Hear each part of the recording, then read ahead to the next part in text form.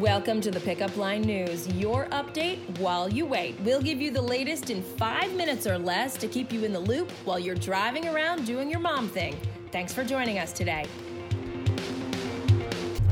I'm Heather McBride, and here's your update while you wait for Friday, October 4th, 2019. Before we get to your news, every Friday, we have a new episode of TPL Weekend Buzz. It's video super quick, under 5 minutes. We're going to have a pumpkin margarita recipe for you. Melissa will make some tacos in honor of National Taco Day. And finally, Beth tells us all about how she cut the cord and is now saving $150 a month on her cable bill. But before we get to that, here's your rundown. President Trump today says his administration will send a letter to the Speaker of the House officially objecting to an impeachment inquiry happening before Democrats take an official vote. The administration also won't say whether they will cooperate with the probe.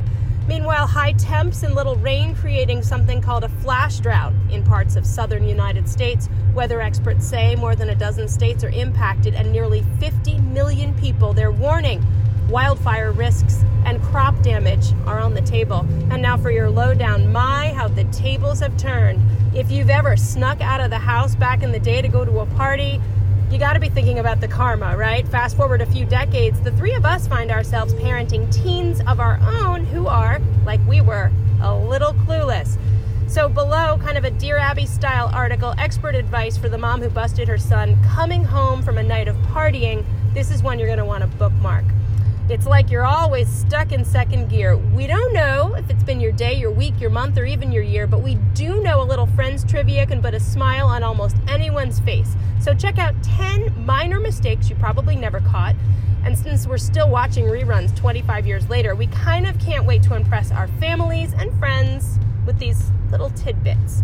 And finally, don't forget about our playlist. Take it right into the weekend. It's a great yacht rock ensemble put together by Beth. Happy weekend, everyone.